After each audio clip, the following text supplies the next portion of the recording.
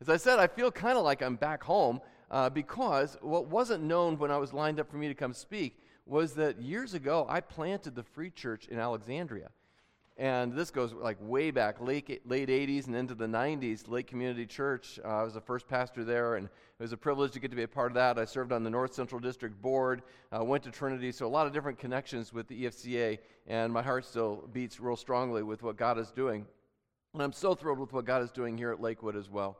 When we lived in Alexandria, one of the things you do when you've got kids and you're raising them in Minnesota is you find a place for them to be on ice, right? And our little daughter, Tovi, when she was about 5 years old, she was born in Alex, and when she was 5 years old, she wanted to take ice skating lessons. And so we got Tovi going and outfitted, and she started taking lessons there in Alex. And then when God moved us to Chicago, we were living in the suburbs of Chicago. We were out in Algonquin, and we had to, first thing you do is you got to find an ice skating rink. And so we found an ice skating rink about 20 minutes away in another suburb called Crystal Lake. And so I was taking Tovi. She was about 8 years old at the time, and I was taking Tovi, or Heidi, my wife, would take Tovi to her lessons. And early on, you're standing outside the rink with the other parents, and you're watching a whole bunch of kids, fall out on the ice. And I struck up a conversation with a gal next to me, and I said, well, we just moved here from Minnesota. And she said, we moved from Minnesota 2 years ago. I said, well, that's neat. And I said, that's our 8-year-old daughter, Tovi, over there. She goes, we have an 8-year-old daughter. That's Margot over there. And I thought, well, that's really cool. I said, and we're Vikings fans. We're Vikings fans, which I kind of suspected because Margot was wearing a Vikings coat, so I could pick her out pretty quick. And so I said, well, and we have a 12-year-old son, Robert. We have a 12-year-old son. So I thought, well, let's go for broke here. And I said, we have a 5-year-old daughter. We have a 5-year-old daughter. So I was like, wow. So anyway, it was kind of fascinating to, the connections and, the commonalities and such with Trish.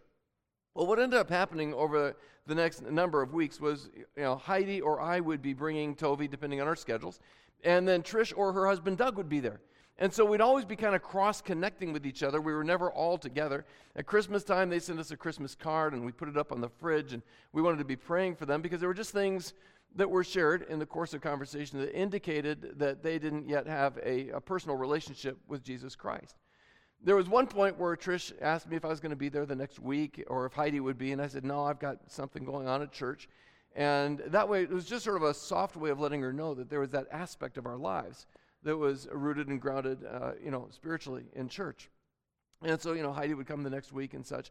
And then there was a men's event at the church that I was part of then, a church in Chicago called Willow Creek.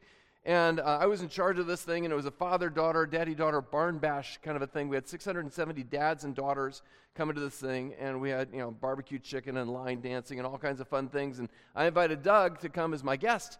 And Doug agreed, and he came, and he had a blast. It was just a great time for he and his daughter and, Tovi and me to be there. And then they invited us over to their home, and so we got over to their home, and all the kids just took off. They scattered, the guys and the girls and everything, and they all got along wonderfully. And then that summer, Doug and Trish invited us to come up for a weekend to their cabin in Wisconsin. So we went up there, and Doug is he's a competitive barefoot water skier. He'll go off jumps barefoot and stuff. So he's really into it. He's got a barefoot boat with a special wake that it creates. And so he got me out on the boom barefooting, which has nothing to do with the story, but I just wanted to throw it in there. And by the way, if you ever do that, make sure you're wearing a wetsuit or it's a bad experience. I'll just kind of leave it at that. So anyway, we had a great time, and we had some opportunities to share Christ with them. And along the way, and it's not like they accepted Christ in the moment or anything, but we got to sow some seed. And one of the things that happened during the whole ice skating thing was that, and early on, Heidi and I were kind of concerned about what if they asked what I did for a living. Because when you're a pastor and somebody asks what you do for a living, sometimes that can just close the conversation right down, And so Heidi would come home, or I'd come home, and it'd be like, did they ask you? No, they didn't. Oh, good. It's kind of like, we got another week for them to like us. And so finally it happened, and it happened when Doug was there with Heidi, and a casual conversation, and he just said, he says, oh, what's Brad do for a living? And this is before going to the cabin and stuff. He said, what's Brad do for a living? And Heidi kind of took a breath, and she said, well, Brad works at Willow Creek. And she told him the ministries I was leading there. And Heidi describes it. She said that Doug just looked like a deer in the headlights, because it's a pretty well-known church in that area. And his jaw, I guess, dropped. And his first words were, does Trish know? Kind of like, has she been holding out on me on this thing, what's going on? And Heidi said, no, we just don't lead with that because sometimes people treat us different or, whatever. And he goes, oh, well, we're not like that. Heidi was thinking, right. And they weren't like that. And so we just built this great friendship. And as I said, we shared Christ with them, more than once. And I would love to say that they prayed to receive Christ and such, while we were with them. They didn't. However, in the years to come, they did. And they committed their lives to Jesus Christ and loved Jesus. In fact, I want to show you a picture here of Doug and Trish. That's them, obviously, on the left, and my wife, Heidi. And this is 3 weeks ago. We were in Old San Juan in Puerto Rico. Heidi and I have a marriage ministry called Build Your Marriage. And we were doing a cruise with people they were part of our ministry. And Doug and Trish came to celebrate their 30th. And I'll tell you something. Try and hold it together here. Trish has been on staff at her church for 9 years. Doug has been the worship leader for their men's retreats. And he and Trish have gone on multiple missions trips with their kids. And they love Jesus. And we are going to spend eternity with Doug and Trish. And it makes me so excited still, obviously, to think of what God has done in their lives. And it all goes back to some intentionality that Heidi and I spent in building a relationship with some people that we really liked for redemptive potential possibly to take place in their lives. And what we're going to be studying, what we're going to be covering this morning is just, something that can not only change the trajectory of your own life spiritually, but it can really impact the trajectory of somebody else's. And this evening, we're going to be picking up on this even further, and we're just going to be talking about some real practical ways that you can share Christ with the people that you care about, much like we did with Doug and Trish. And I think, what would happen if every single person in this room who is a Christ follower, if every single person in this room who says, I love Jesus, just determined that we're going to do all that we can to pray for, because nothing happens of spiritual impact unless it's first being prayed about, to pray for and to reach out to the people that we know who need Jesus. Don't you think that would just rock Baxter and Brainerd? So we're going to take a few minutes, and we're going to take a look at a passage of the Bible where Jesus models this for us and what a life looks like that has a heart and a passion for people who need Jesus and the kinds of results that can happen when we take initiatives like this. But I want to start off, actually, if you have in your programs, there's an outline that you can follow along with, and you'll fill in the blanks and all that stuff. But at the very top is a verse from Philemon. Philemon doesn't have chapters, it's one chapter, and it's Philemon verse 6. And I want you to take a look at that either at the top of your notes or up here on the screen. And here's what Paul wrote. He said, I pray that the sharing of your faith may become effective for the full knowledge of every good thing that is in us for the sake of Christ. The sharing of your faith. What he's basically saying is, he's saying, when we aren't active in sharing our faith, then we don't fully understand or fully know every good thing that we have in our relationship with Jesus Christ. Because when we're sharing the good news of Jesus Christ with somebody, then the Holy Spirit in that moment is revealing to us and he's reinforcing to us all the good things that we have in Christ. We're verbalizing these things to somebody that we love and we care about or that we've been in contact with. We're verbalizing the goodness of Jesus Christ, and it opens up our heart to the work of the Holy Spirit, revealing to us even more of Christ. Jesus said in John 14:21, he said, if we continue to obey him, he's going to reveal more and more of himself to us. And where does that come true? Even more than when we're sharing our faith. So, think about what the converse of that would be. When we're not active sharing our faith, we may grow in our knowledge, but we're going to be shrinking in our zeal, we're going to be shrinking in our passion, we're going to be shrinking in our spiritual vitality because we lose the focus of what it is that Jesus said he came to do. And that was to seek and to save that which is lost. The main point of what we're covering this morning, and again, if you're taking notes, here it is, right here. We're in the center of God's will when we're reaching others in Jesus' name. So if you have a Bible with you, I'd like to have you open your Bibles, please, to the Gospel of Matthew, Matthew chapter 9, verse 9. Feel free to use the table of contents to find it, or if you've got it on a screen, maybe you've got the Bible app, pull it up there. I'm going to be reading in the ESV translation. Some people call that the extra spiritual version, but ESV is what we're going to be using. And here's sort of the setup for this. Jesus has been ministering, and sort of his base of operations has been in the town of Capernaum. And Capernaum's on the northwest shore of the Sea of Galilee. And he's been going in and out of this town numerous times. I want to just show you on a map up here where Capernaum is. You can see it's right up here. up on the shore of the Sea of Galilee. And then I've got a couple of pictures, too, to show you. One is sort of an aerial overview. I'm visual, so it just helps me to visualize these things. Maybe you're that way, too. But that's sort of an aerial overview of the region that Jesus was in and of Capernaum there. And then there's a couple of more shots here of the synagogue that was there when Jesus was there. And so, you kind of picture the religious people being there and Jesus even being, in these courts in that synagogue. And so that's all in Capernaum. So on his way in and out of town, Jesus and his disciples would go past this booth, and in this booth would be a guy who is the tax collector. And the tax collector was a Jew who was working on behalf of the Roman government. And what he would do, the tax collector would know the value of everything that came past him. He knew the value of the olive oil and the flax and the figs and, the different articles of fabric and the gold and everything that came by. He knew the value of it. And on behalf of the Roman government, he would extract a tax for that product going by. And then he had the authority, and centurions that would back him up, he had the authority to tack on anywhere from 20% to 100% more for himself. So that meant that you had a fellow Jew who was basically extorting money from his own people to pad his own pockets. So the tax collectors were hated by the other Jews. I mean, as far as the religious people were concerned, those who kind of filled the synagogues and such and led there, I mean, as far as they were concerned, these guys were equal to the public the prostitutes and anybody else who committed public sins. And so here you got Matthew, the tax collector, sitting in his booth. It's just another day of work for him. And he's extremely wealthy, extremely powerful. He's an outcast by choice. He's keeping a careful watch on the roadway for anything goes by that he could possibly tax and make some money off of as well. And along comes Jesus. Take a look with me just at verse 9 here.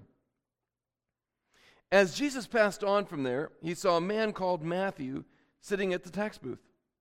And he said to him, "Follow me." And he rose and followed him. The man that everybody ignored. The man that everybody despised. The man that nobody wanted to make eye contact with. The guy who's in a different economic status than anybody else, the man who's very, very powerful, was extremely empty inside. And Jesus looked at him, and Jesus called him, and he came. I wonder how many people we potentially go by every day who are empty, and they just need to be invited into a relationship with Jesus Christ. So as we talk about what it means to build relationships with people needing Jesus, it all has to start in the heart. And so, it can really just simply be this, and that is just ask God to open your eyes to see the world that Jesus sees. The sad truth is, actually, that the longer an average person is a Christian, their evangelistic potency, their heart for the lost, actually decreases. And we'd done a study on this many years ago in Chicago at Willow Creek. And I just want to show you this little chart, very simple one that I made up to illustrate what we had found. And that is, here you got evangelistic intensity, okay? And down here, the number of years a person is a Christian, and all these are approximations. But generally, when a person first becomes a Christ follower, they're excited about Jesus. They want to tell people about Jesus. They're thrilled with their faith. They know the life change that has happened for them. They've experienced the forgiveness of sins. They are pumped about Jesus. But somewhere around year 4 or so, that excitement starts to level off a little bit. And it stays leveled off for a couple of years, and then it starts to go down for the rest of their life. How is it that as followers of Jesus Christ, when we have tasted the goodness of Jesus, and we've experienced the richness of forgiveness, and we've experienced the power of the Holy Spirit present in our lives, and we've enjoyed the fellowship of community with other believers, how can it be that our passion to reach people for Jesus just kind of ebbs and flows away? I get it.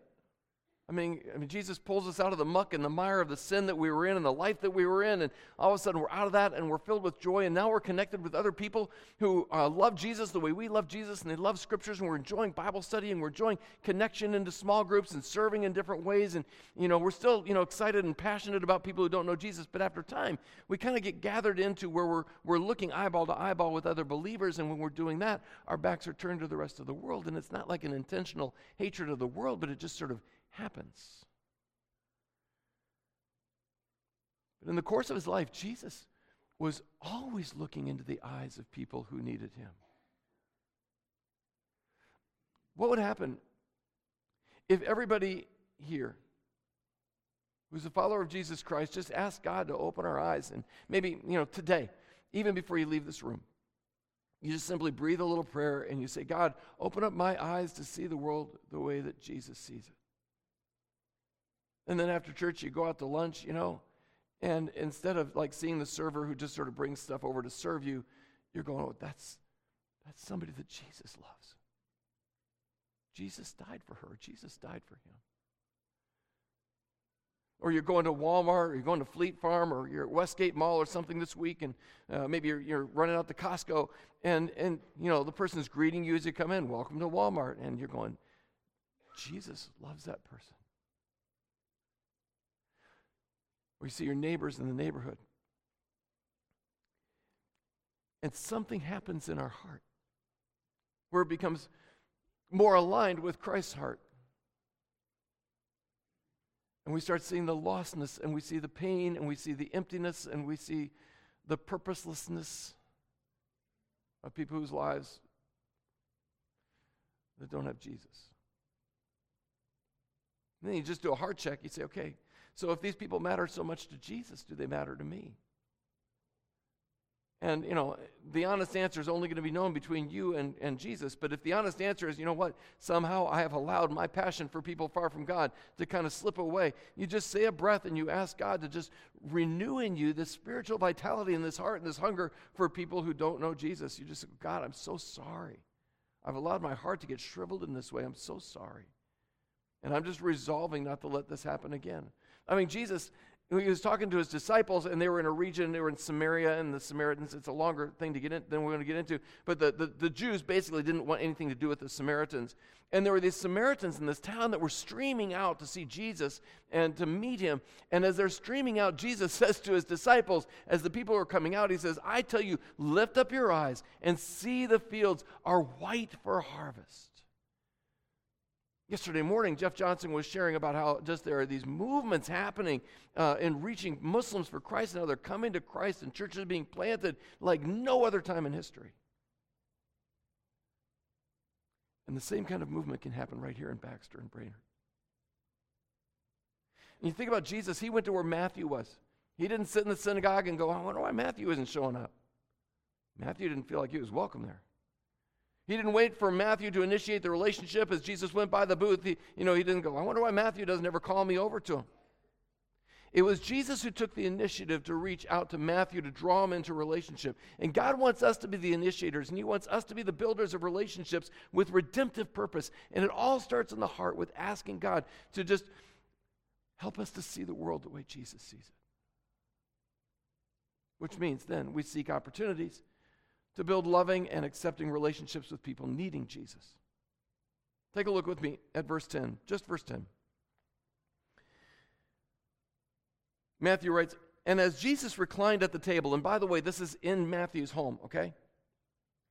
And as Jesus reclined at the table in the house, behold, many tax collectors and sinners came and were reclining with Jesus and his disciples. Now, in the way that it's written in the translation I read, it says and as, and if you have an NIV translation, it says while. But in the original language, the way that verse 10 begins, it literally reads, and it came to pass. In other words, there was some passage of time between when Jesus called Matthew and when Jesus had dinner at Matthew's house. Didn't have to be a real long time, but there was some passage of time. And I just think about Matthew. I think about like the day that Jesus called him to follow him, how Matthew that night had to be at home, and like he's sitting in bed or sitting somewhere in his home, and he's thinking back on the day and how he went to work. It was a normal day. It was kind of a lifeless day, just another day of getting money from people, kind of like our jobs are sometimes. And then Jesus came by, and Jesus looked at him, and Jesus desired a relationship with him. Nobody ever wanted a relationship with him. He thought about how his life had just changed, and then he starts thinking about his friends, the other tax collectors, and some of the prostitutes and the people that were sinners according to the religious people. And he thinks, I want them to meet Jesus too. I got to get them connected with Jesus. And so he starts thinking, well, what could I do? And he decides he's going to just have a dinner party, just a dinner party. And so he decides to have a dinner party, and he invites Jesus and the disciples to come and all of his friends, and fills up the house and has a great meal and everything. And of course, you've got the religious people who aren't very happy about this, but he is so excited about this because he wants to just get them all in a room and see what might happen. He's excited about Jesus. He basically plans a party with a purpose behind it. All goes back to that point of we're in the center of God's will when we're reaching people in Jesus' name.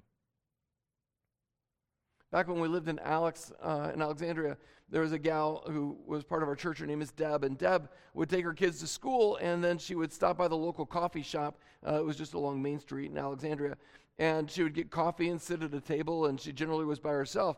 But at the table next to her were some other moms, and these gals, Deb could easily overhear the conversation and stuff. These gals were into New Age stuff and crystals and white witchcraft and all kinds of things. There's school moms. And Deb had a heart for them, and she actually started building a relationship with sort of the leader of that group, and they got together, after coffee time and things, and started connecting, and they realized that they really liked each other. They had a lot of things in common. They clearly didn't have anything spiritually in common, because Deb is an on-fire follower of Jesus, and this gal was definitely not that, but they really enjoyed each other. And so Deb had an idea, and she had a bunch of us praying about her idea, and one day she broached the idea with this other gal. She said, we really like each other, don't we? And the other guy was, absolutely, we like each other. And we have so many things in common. And the other guy was like, yeah, we do. We have a lot of things in common. And Deb thought, wouldn't it be kind of neat if, you got your friends together and I get my friends together and we just, get them all in a room and see if maybe they can have the same kind of friendship that we've been able to form. The other guy goes, that's a great idea. And so then Deb takes it the next step and says, well, Christmas is just a couple of months away. Why don't we have a Christmas party, and we could have it at my house because I've got room for everybody.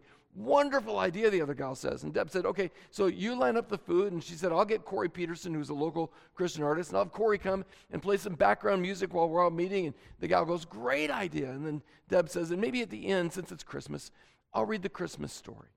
Oh, that's wonderful. You do that. So they did. The one gal, the New Age gal, invited 35 of her friends, and Deb invited 40 of hers, stacked the deck a little bit. And a lot of us were praying for the event. And I'd love to tell you, that they all, prayed to receive Christ that night and such, and I can't report that.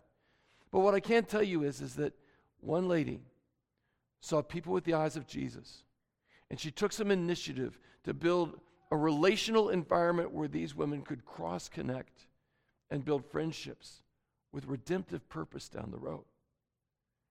You can do this around Super Bowl. You can do this around Christmas. You can do this around barbecuing. You can do this. The Case for Christ movie is coming out in April. You could just say, hey, I got a faith-based movie coming out that I'm really interested in seeing. You want to go to it? My treat. And just see what happens.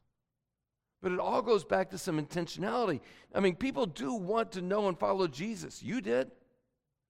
And often we almost pre-select that they're not going to be interested in Jesus. Why would we think that? I just wonder what would happen if everybody here in this room just decided that we're going to turn the relational dial a couple of notches further with the people that we know that don't know Jesus. In your outlines, there's under point 2, there's an A, B, and C. A, B, and C are for you to write down the names of 3 people that God puts on your heart that may not have a relationship with Jesus. I know ultimately God knows the heart. I get that. But you think it could be a grandchild. It could be your children. It could be your children's friends. It could be somebody at work. It might be your neighbors. It might be somebody that you knew back in high school that you've been thinking about a lot. I don't know.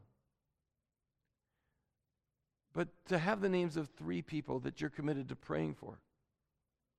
3 people that you're going to intentionally kind of build relational inroads with. And then tonight, like I said, we're going to be talking about very practically, what do you do when the opportunity is presented by God to tell them about Jesus? What do you say? We're going to be real practical about that. But what I want you to do, I'm going to say a prayer right now, and I'm just going to ask the Holy Spirit to reveal to you the names of 3 people that, for now, you can always revise your list. It's not like you're stuck with it. You can revise it, but for right now, the names of 3 people that you know, that God puts in your heart that don't have a relationship with Christ. So let me just say a prayer and give you a moment to write that down. Heavenly Father, you know the people in our spheres of influence. You know the people that I've written down, the ones that I'm concerned about and burdened for. God, I just ask that your Holy Spirit right now would just reveal to each Christ follower in the room the names of 3 people that, as far as we know, don't have a relationship with Christ. Amen. So I'm going to be quiet for just a moment and let you write down the names of 3 people.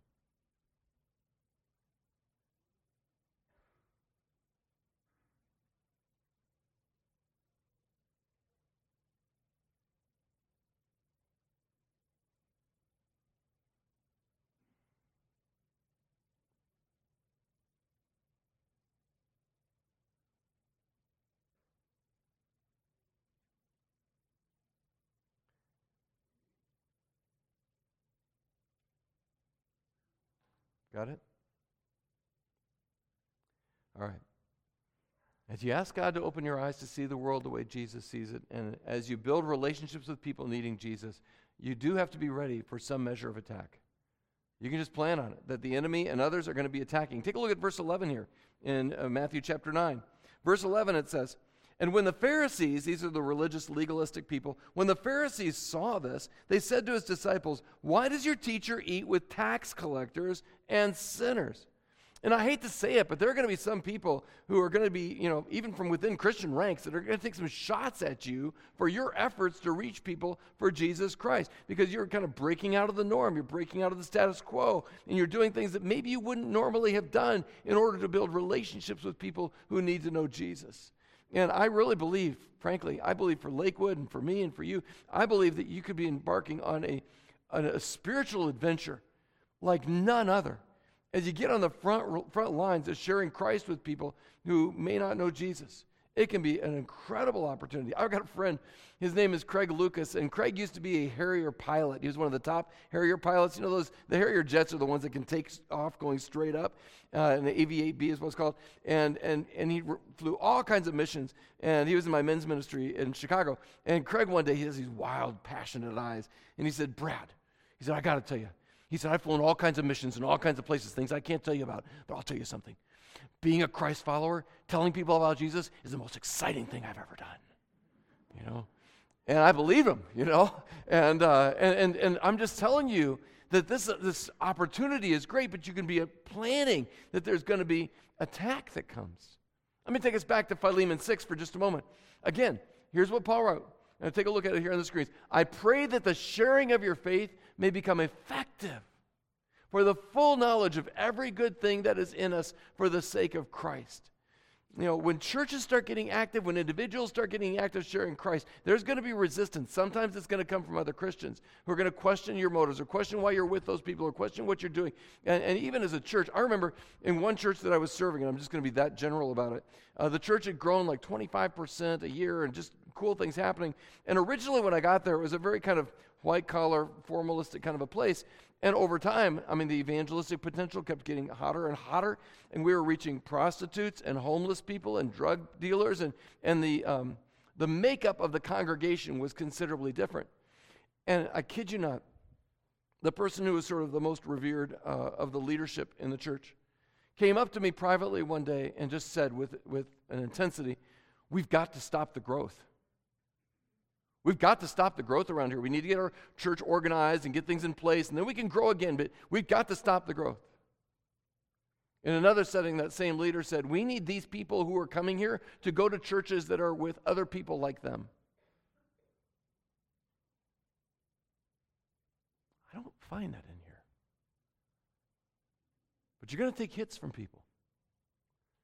You can count on it. And you gotta plan on the fact there's going to be spiritual attack from the enemy as well. If I was the enemy and I was going to plan an all-out attack to keep the church from being effective, this whole thing we're talking about this morning and tonight about reaching people for Jesus is exactly at the bullseye of his target.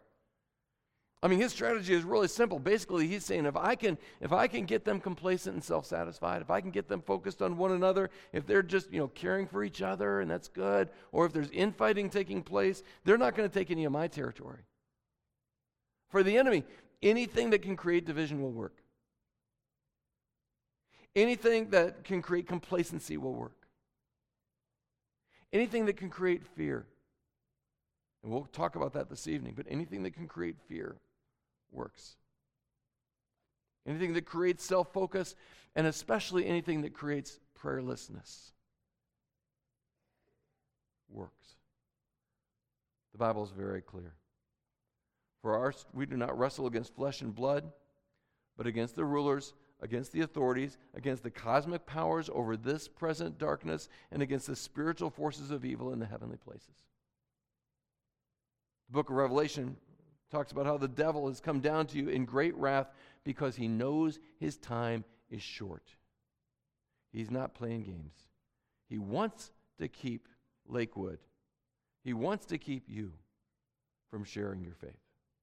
He wants to keep you from talking about Jesus. He wants you to keep you from impacting the three names that came to your mind a moment ago. There's a spiritual battle at work here.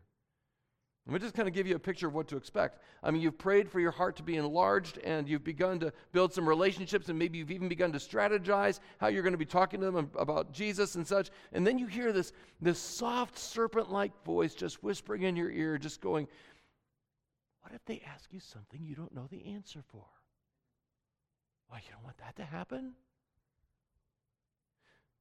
Look at your life. Your life is a mess. You don't have the moral authority right now to talk about Jesus. Get your life cleaned up, and then maybe someday you can talk about Jesus. What if you start talking about Jesus and you mess it up and they go to hell instead of heaven? You don't want that. I've heard those voices when the enemy whispers those things. He wants to discourage us. He wants to dissuade us. He wants to neutralize us in our faith. And it's not going to happen. You resist the devil and he'll flee from you. You get strengthened, you get trained, you get empowered on the things that you need to know, but you just remember that Jesus died for every single person on your list. And you've got the Holy Spirit of God working through you. You are just the vessel communicating. It's the Holy Spirit working through you. It's the Holy Spirit speaking and drawing them. It's really ultimately just up to you to be faithful. It's up to God to do the drawing. All we have to do is open our mouth and speak and leave the rest up to him. That's why it's critical to model and verbalize God's mercy as you've experienced it. Look at verses 12 and 13. So remember, the Pharisees are saying, why does your teacher do this? Verse 12. But when he heard it, he said, those who are well have no need of a physician, but those who are sick. Go and learn what this means. I desire mercy, not sacrifice. For I came not to call the righteous, but sinners. I mean, when you look at these verses, what Jesus is basically saying is, he's saying, look, you're spiritually healthy and they're not. So by your definition, they're terminally ill and I have the cure. And I'm including myself in this. As followers of Jesus Christ, we've got to reorient our lives to thinking and realizing that people are dying and going to a very real place called hell, and it's up to us to present to them the good news of Jesus Christ. And we don't have time to wait. As one person, a pastor I know once said, time is short and hell is hot. Jesus said that he came to seek, like a heat-seeking missile, he came to seek and to save that which is lost. And we're in the center of God's will when we're reaching others for Jesus Christ. Just imagine a year from now, 1, 2, or 3 of the people that you wrote down attending either Lakewood or maybe attending, another Bible-believing church in their community. Taking communion and remembering what Christ has done for them on the cross. Celebrating the resurrected Lord at Easter. I think about Doug and Trish, and I think about how their lives have been transformed for Jesus. They are so filled with the joy of the Lord. Again, going back to Philemon 6, I pray that the sharing of your faith may become effective for the full knowledge of every good thing that is ours through Christ. You will grow in your faith. You'll mature in your relationship with Jesus Christ. You'll see more and more of Christ and grow in your intimacy in your relationship with Jesus Christ. And you'll experience breakthrough for spiritual vitality in your walk with Jesus. When you're sharing the good news of Jesus with the people that God has brought into your life. Let's pray. Heavenly Father, I do want to pray for each person here. Lord, you just take the number of people in this room, multiply it out by 3, and that's a lot of people who don't yet know Jesus in our spheres of relationships and influence. And God, I want to ask right now that you would just help us to not just look at this as a closing message in an outreach conference, but instead to look at this as a defining moment in our lives. When suddenly, instead of being on that downward trajectory as a Christ follower, where our passion for those who are far from God sort of is ebbing and flowing away, that instead now your Holy Spirit has reached in and just reminded us and opened our eyes again to the redemptive realities and opportunities that are around us. I pray that a year from now, God, every person in this room would have stories to share about how they helped somebody take their next step spiritually, or maybe even help somebody take their step across the line of faith for your honor and for your glory and for your kingdom's sake. And we pray this in Jesus' name. And everyone agreed and said, amen.